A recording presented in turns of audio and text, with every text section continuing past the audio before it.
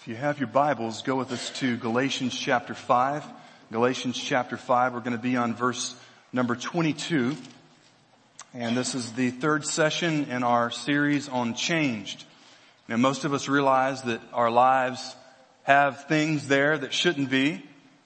And then we see from the Word of God and we look at other people who know Jesus and have walked with Him for many years and we say, man, I wish that my life looked like that. You ever been there? Sometimes when you look in the mirror, you don't like what you see. And I'm not talking about the physical appearance. It's just the life that we've lived. And according to God's Word, change is possible, but change has to come from outside us.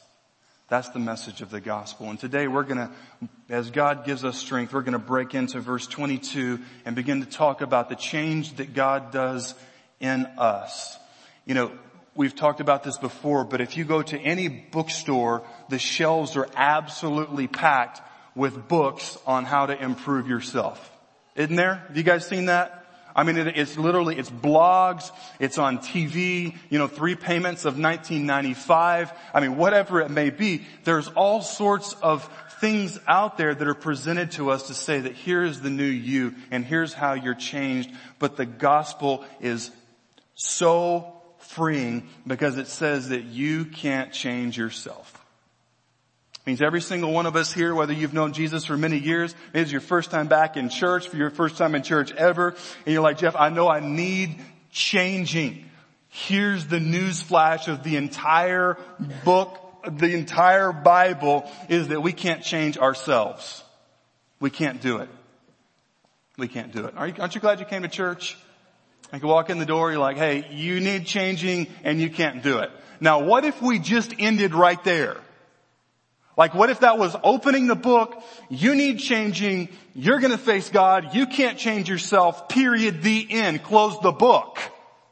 That's when things get a little bit scary and depressing because you're like, I know I need this change, but it can't come from inside. I praise God that Jesus gives us Himself and says that I am the one who can change you. And here's the cool part that we're learning through the book of Galatians chapter 5 is that when we get saved, not when we sign a card or get baptized or sprinkled, but when we give our lives to Christ, when His will becomes the will for our life, when we say I'm all in for Jesus, there's a change that He begins to make inside of us.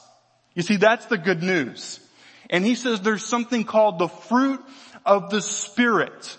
And what that is, we're going to break this down, but essentially what it is when God changes us, He begins to build in us character qualities. And one of those character qualities is love. And I just want to say, Vicki, welcome back. Vicki Itzen is here, post-surgery. Man, we love you, and it is just so awesome to see the faith that the Lord has given you to carry you through this battle with cancer. And you're an example to us all. Amen, church? And we love you and we love your family. And when God begins to work in us, He begins to develop in us a strength. Notice there in verse number 22, but the fruit of the Spirit is love. The fruit of the Spirit is love. And here's the idea we want to get across this morning, that true love actually moves us to action. Some of you that watch TV, probably like 10% of you guys since we're in church, right? And you remember the beer commercials that Budweiser came out with a few years ago. It was actually a number of years ago where they would say, I love you, man. Some of y'all acting like you've never seen that commercial. Stop lying, alright? And these guys will say, I love you, man. And then as the commercials went on, they got more and more demonstrative with it to the point of just not even understanding what they're saying. Just, I love you. And here's the thing, in our culture, we have this word love and we use it for everything. And we'll come to that in just a minute, but as we unpack that idea, if you're new with this, Rocky Mount Baptist Church, the pastor, I don't have anything to sell. Okay? Alright? We believe the Bible's the Word of God, so what we do is we open it, and as best as we can, we unpack it. Alright, church? That's what we do. So what we're going to do is unpack these ideas that some of us may be a little bit unfamiliar with. In verse 22 it says, but the fruit of the Spirit. This is contrasted to the works of the flesh, meaning an unchanged heart that results in things that damage us and damage other people. Most of us could probably say that our own worst enemy is ourselves. Can I get a witness? Right? Now you say, Jeff, my husband's a crazy maniac, or my wife, she's an evil wench. I mean, you've got that situation, or I've got this boss who's a jerk, or I've got this kid that's running wild. But all things considered, when we get down to it, we are the only ones responsible for ourselves. And what we see in verses 19 through 21 is the Bible says that the works of an unsaved heart, the things that we naturally produce, whether it's sexual immorality, whether it is jealousy, strife, anger, to where our relationships are characterized by screaming and fighting and backbiting and anger. It says all of those things in verse 21, I warned you, as I warned you before, that those who do such things will not inherit the what? Help me out. The kingdom of God. What he's saying is that if these types of things characterize your life, then you're going to hell. Quietness. It's like every time we talk about that here, because here's the thing. Today we don't like to talk about, we've gone over this so many times, we don't like to talk about the things that cause us to feel uncomfortable, right? Because we don't drift into the uncomfortable sector. We drift into the things that make us feel good. We drift into Hallmark and Disney Channel. I don't, but you know what I'm saying.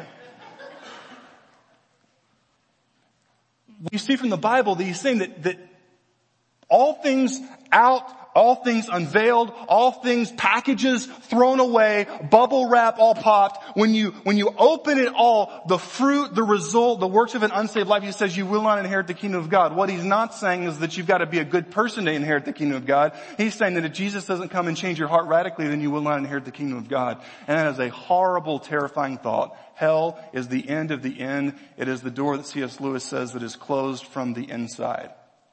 Separated from God for all eternity, no hope, no rest, no water, no hope. It's a terrible place. Okay, I've heard this, but it's usually by guys. They say, well, Jeff, all my friends are going to hell, so I want to go down there to party with them. There's no parties in hell.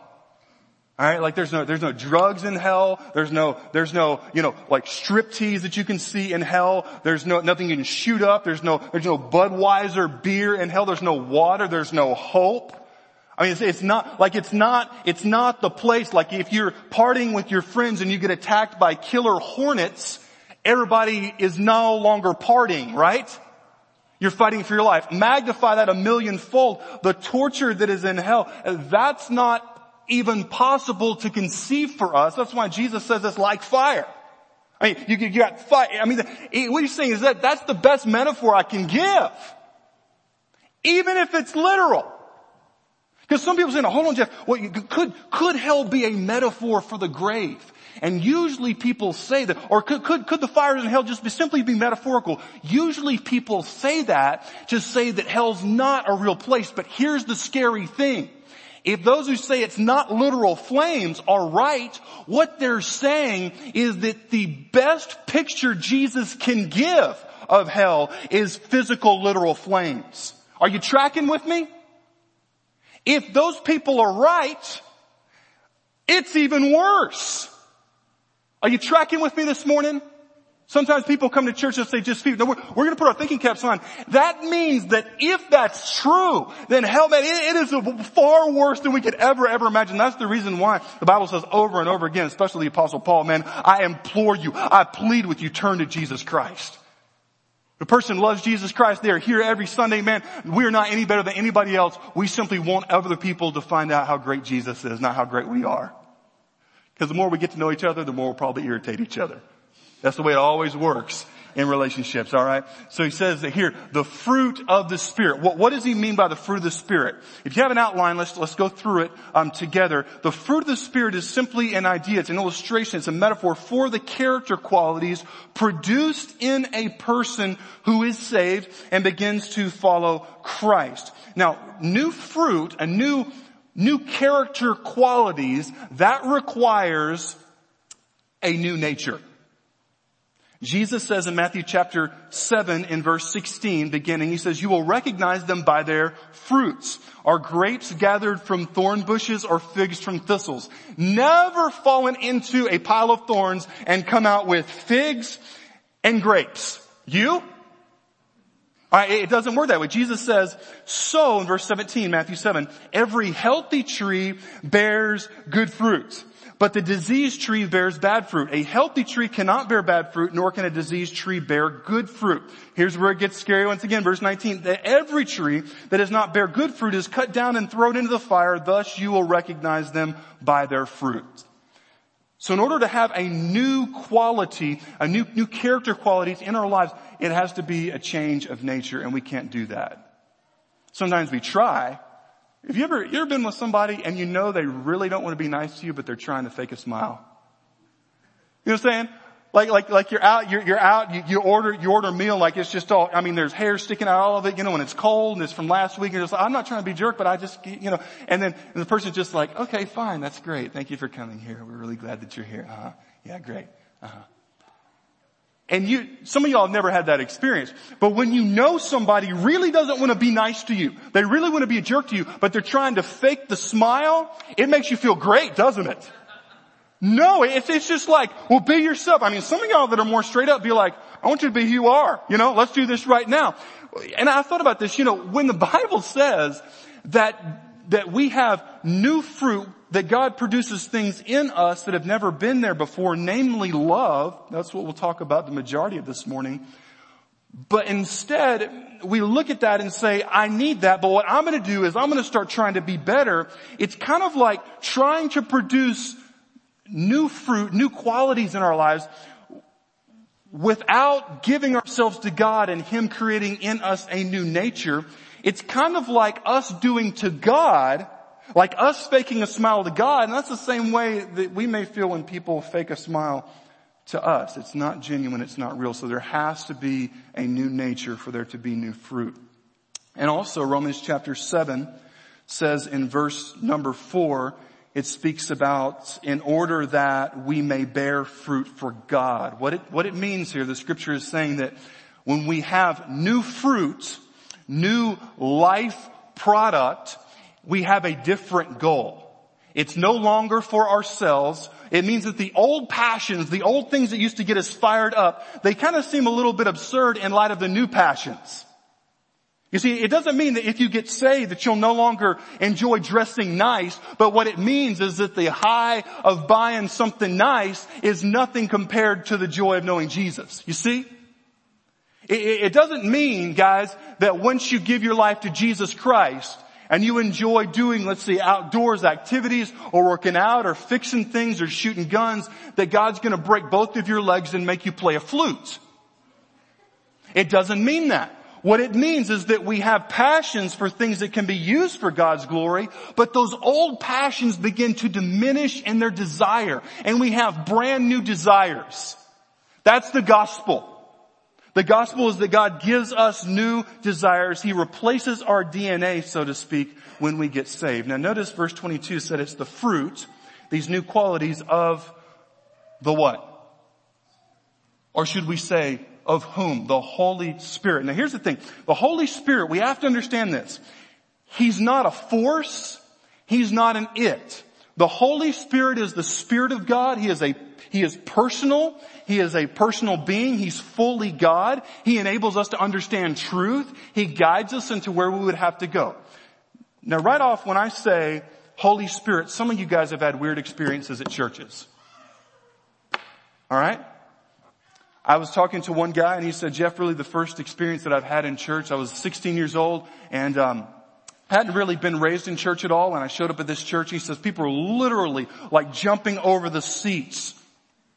Like jumping over the seats and telling me, you gotta turn. He's like, dude, I was so freaked out. I wanted to leave, but I couldn't move. Sometimes today we're told that the manifestation of the fruit of the Spirit is people getting slain in the Spirit. Benny Hinn style. Okay, I'm not making fun, but that's not what the Bible talks about. Okay? There's videos on the internet with the song in the background, let the bodies hit the floor, and Benny Hinn is slaying people in the Spirit. That's nowhere in Scripture. You have to invent stuff and press it down onto Scripture to make that legitimate. When the Bible talks about the Holy Spirit, it's not talking about losing your mind. It's not talking about slaying in the Spirit. It's not talking about anything strange, weird, or uncomfortable. It simply means to where God gets a hold of you. And when the Holy Spirit gets a hold of you, He begins to cultivate inside of us new character. He begins to cultivate in us a love for people that we already think we love, that we don't love as we should. He begins to cultivate in us and create in us a desire to serve God. And the questions changes when the hearts change. Here's the thing. Some of us, we ask questions. We ask questions like, well, do I have to go to church? Or do I have to go to Sunday school to not have a guilty conscience? Listen, when the heart changes, the questions change, right? I mean, the questions change. For a deer hunter who's hunting, you've got the buck who walks out. The question is not, should I shoot it? No, like you're deer hunting, you shoot the deer. It's part of what you do. When you get saved, it's no longer an issue, well, do I have to do this? It's like, man, I get to go to church, right? It all changes when Christ takes control. So here's where it begins to be a little bit confusing though. Notice it says that the fruit of the Holy Spirit is, help me out church, is love. Now in our culture, we'll say things like this. I love the Dallas Cowboys and I love my mom. Hopefully those two are not in the same category. Right?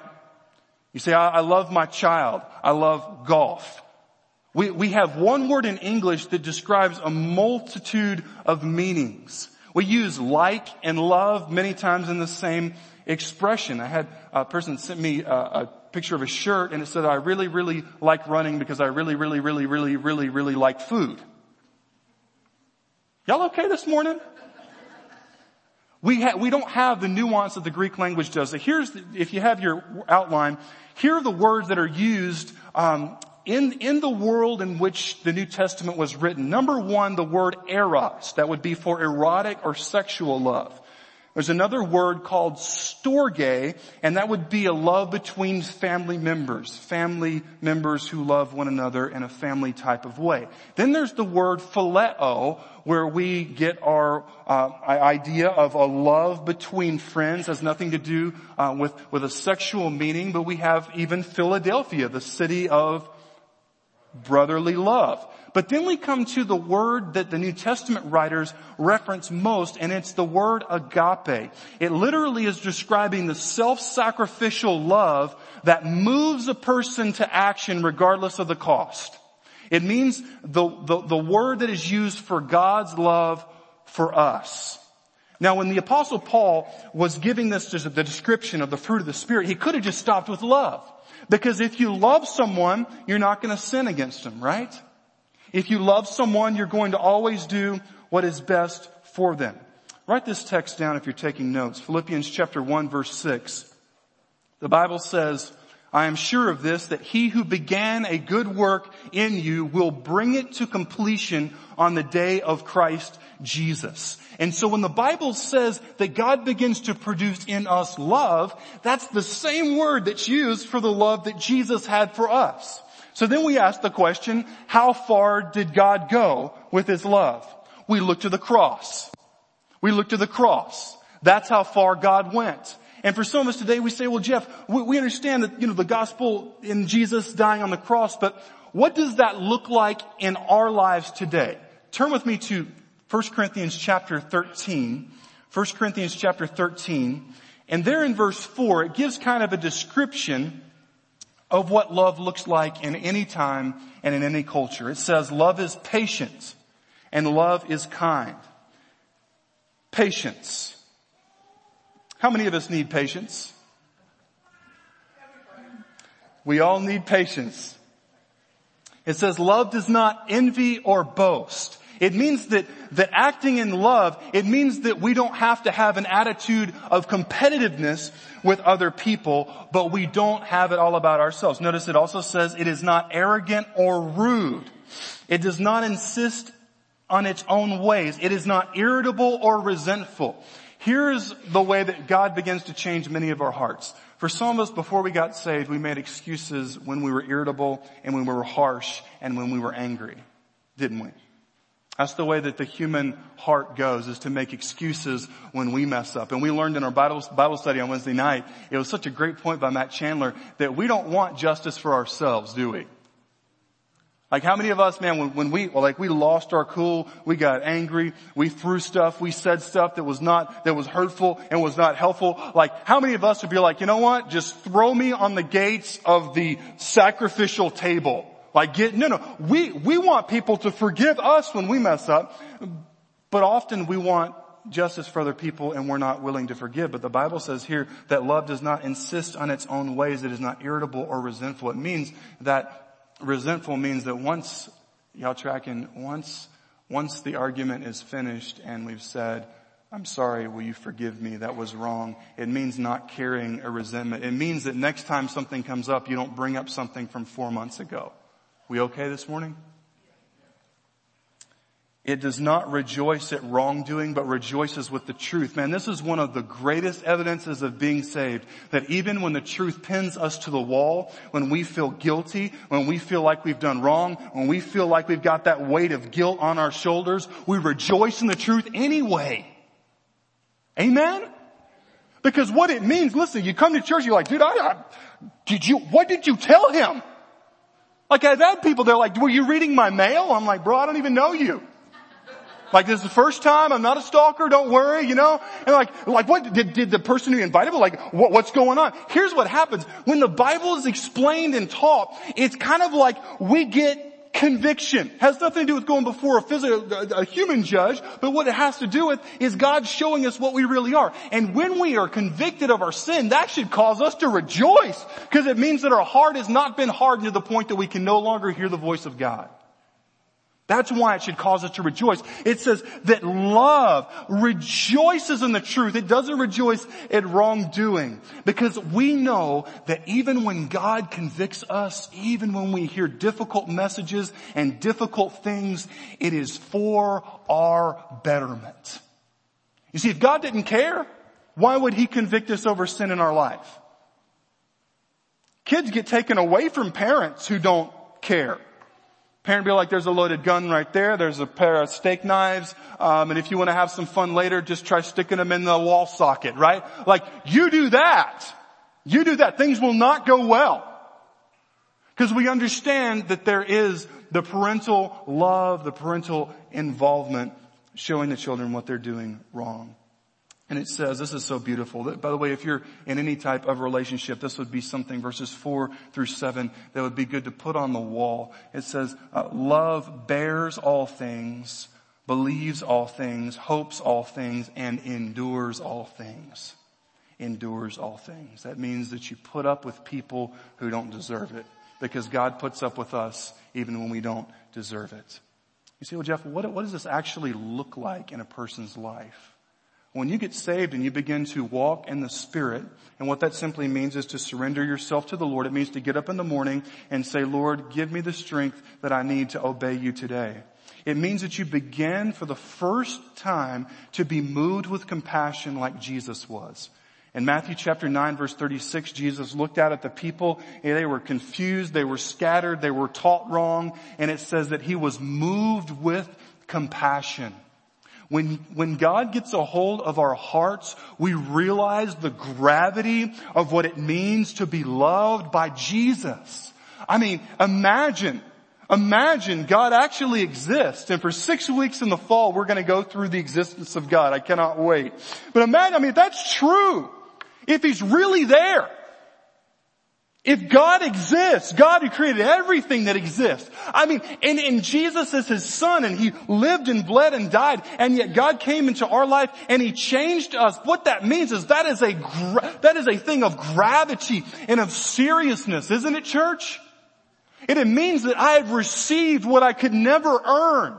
It means that I've been saved from hell. It means that my heart has been transformed. It means that for the first time we begin to be moved with compassion for other people. What a beautiful thing it is. Back when you have Ebola, and it was ravaging Africa, back when it was in the news at least, and guess who were the ones on the front lines? Most all of them were Bible-believing Christians. They had nothing to gain. Like you get strapped up, you get duct taped, you get into your CDC suit. I mean, you go out there, you could die a terrible death, but they did. They went and they served, and they're saving people because they've been changed by the love of Jesus. In a worldly mindset, if we just come this way once, that is absolutely nuts crazy. And Donald Trump's tweet makes total sense, if you remember that. You say, Jeff, I know that I should be a loving person. I know I should have these qualities in my life, but how does it begin to happen? It begins with obeying the gospel. It begins with getting saved. It begins with being led by the Spirit. And this word, being led by the Spirit, has to do, it's been used many times in the Greek writings to be like sheep being led by a shepherd, like herding cattle, like soldiers escorting prisoners. It means to be led by God. You say, well, we walk by the Spirit, but what do I do about the old ways? The Bible tells us in Galatians chapter 6 in verse number 8 and 9, for the one who sows to his flesh will reap from the flesh corruption, but the one who sows to the Spirit will from the Spirit reap eternal life. Let us not grow weary of doing good, for in due season we will reap if we do not give up. Man, that may be a word from the Lord to some of us this morning, that we just simply need to not give up. Can I get a witness? Sometimes it's difficult to continue to go, but listen, sometimes you say, well, Jeff, I got saved, but I've been messy. Guess who knew that? God. Like God never saved a person and they messed up afterwards, and God be like, can you believe that? I mean, they were a sinner, couldn't save themselves, but I never saw that coming. Did you, Gabriel? Like, it's never gonna happen. God knows us. He knows that we will mess up, and that's the beauty of the gospel, that we can come to the Lord and receive forgiveness. You see, the love of God, what it looks like in our life is that we begin to be moved with compassion for people. We no longer simply change the channel in our mind and heart and we simply callously push people away. It means that we begin to target people who don't have direction with the love of Jesus Christ. We just had Earth Day this past Wednesday. And let me just say this. In regards to taking care of the earth, only biblical Christianity has a reason to do that. Only biblical Christianity has a reason to even take care of the earth. Because really, all things considered, if God does not exist, then it doesn't matter anyway. Y'all realize that? Like eventually, it doesn't matter. 0 degrees Kelvin, heat death of the universe. But boy, when we think about the earth and what God has created, we look at it from outer space, it's a beautiful planet, right? And then you come a little bit closer and like the platform the guy jumped off with the Red Bull, and he did that crazy high jump. I mean, it's beautiful there. You look out from a plane, it's beautiful. But boy, once you start talking with average people and you see the suffering, you see that there's a need for people to be changed by the love of Jesus Christ, don't you? And we see what's going on in the world. We begin to, for the first time, when we begin to walk by the Spirit, we begin to mirror the love of Jesus by sacrificing for other people. By sacrificing for other people. The Bible tells us in 2 Corinthians chapter 5 verse 20, therefore we are ambassadors for Christ, God making His appeal through us. We implore you on behalf of Christ, be reconciled to God. Oh man. It simply means to be obedient to the love of Jesus Christ. Did you see that Geico commercial to the guy's out in the middle of the desert and he's just sinking in this quicksand? You've got a cat sitting there. He's telling the cat, go find help. Go boy, go find help. And the cat's just looking at him like you're stupid. Right? And it says, cats ignore people. That's what they do. Right? Like that's part of being a cat. The point of gospel change is that walking in the Spirit simply means saying, Lord, I am willing to obey you. I'm here today. Say, God, if you lead me, say, you know, I'm ready to give my life to Jesus Christ.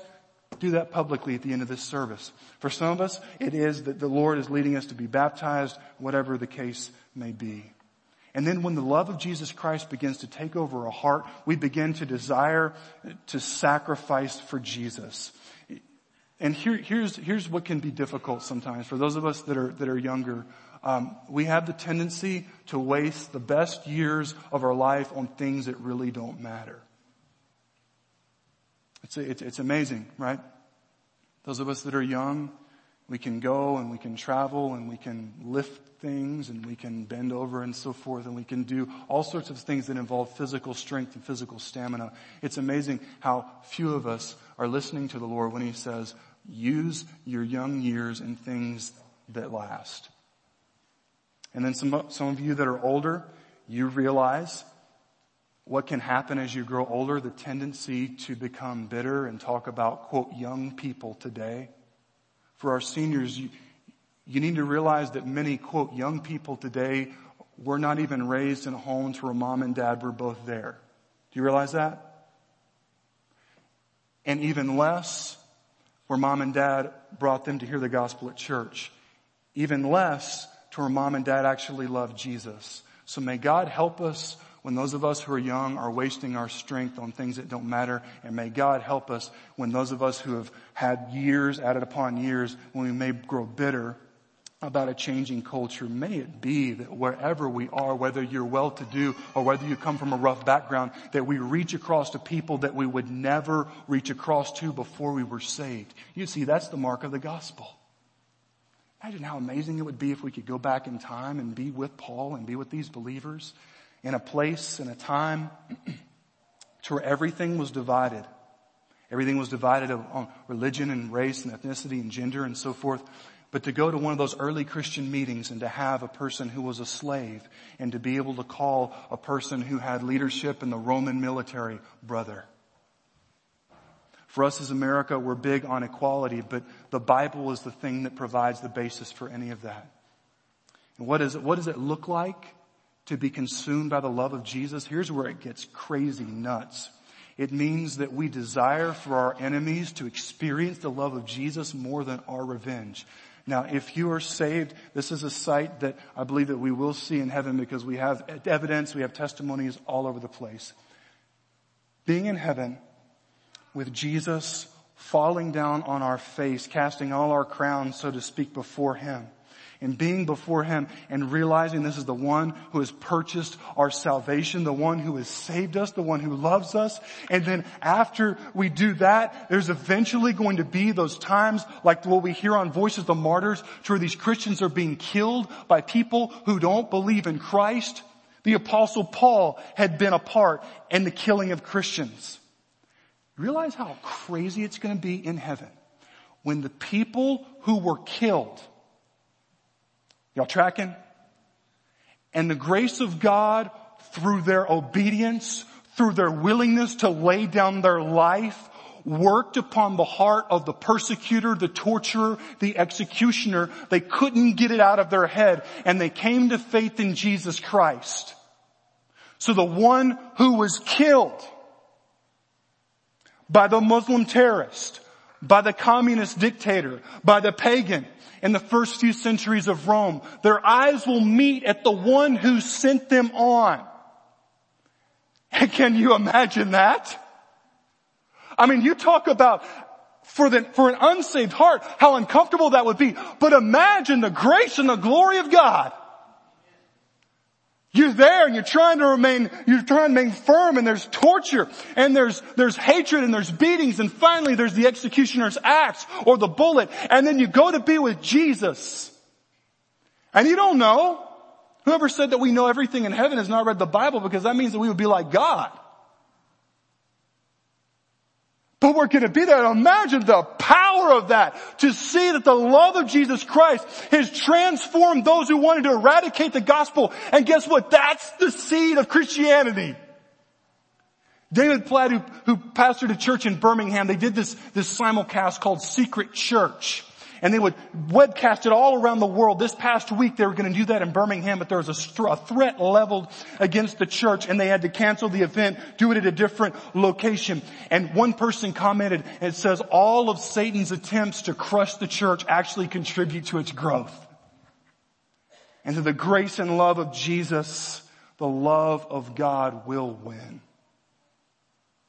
Matthew Henry says, the excellency, and this is in your outline, the excellency of the love of Christ is beyond all other love. He has not only equaled, but exceeded the most illustrious lovers.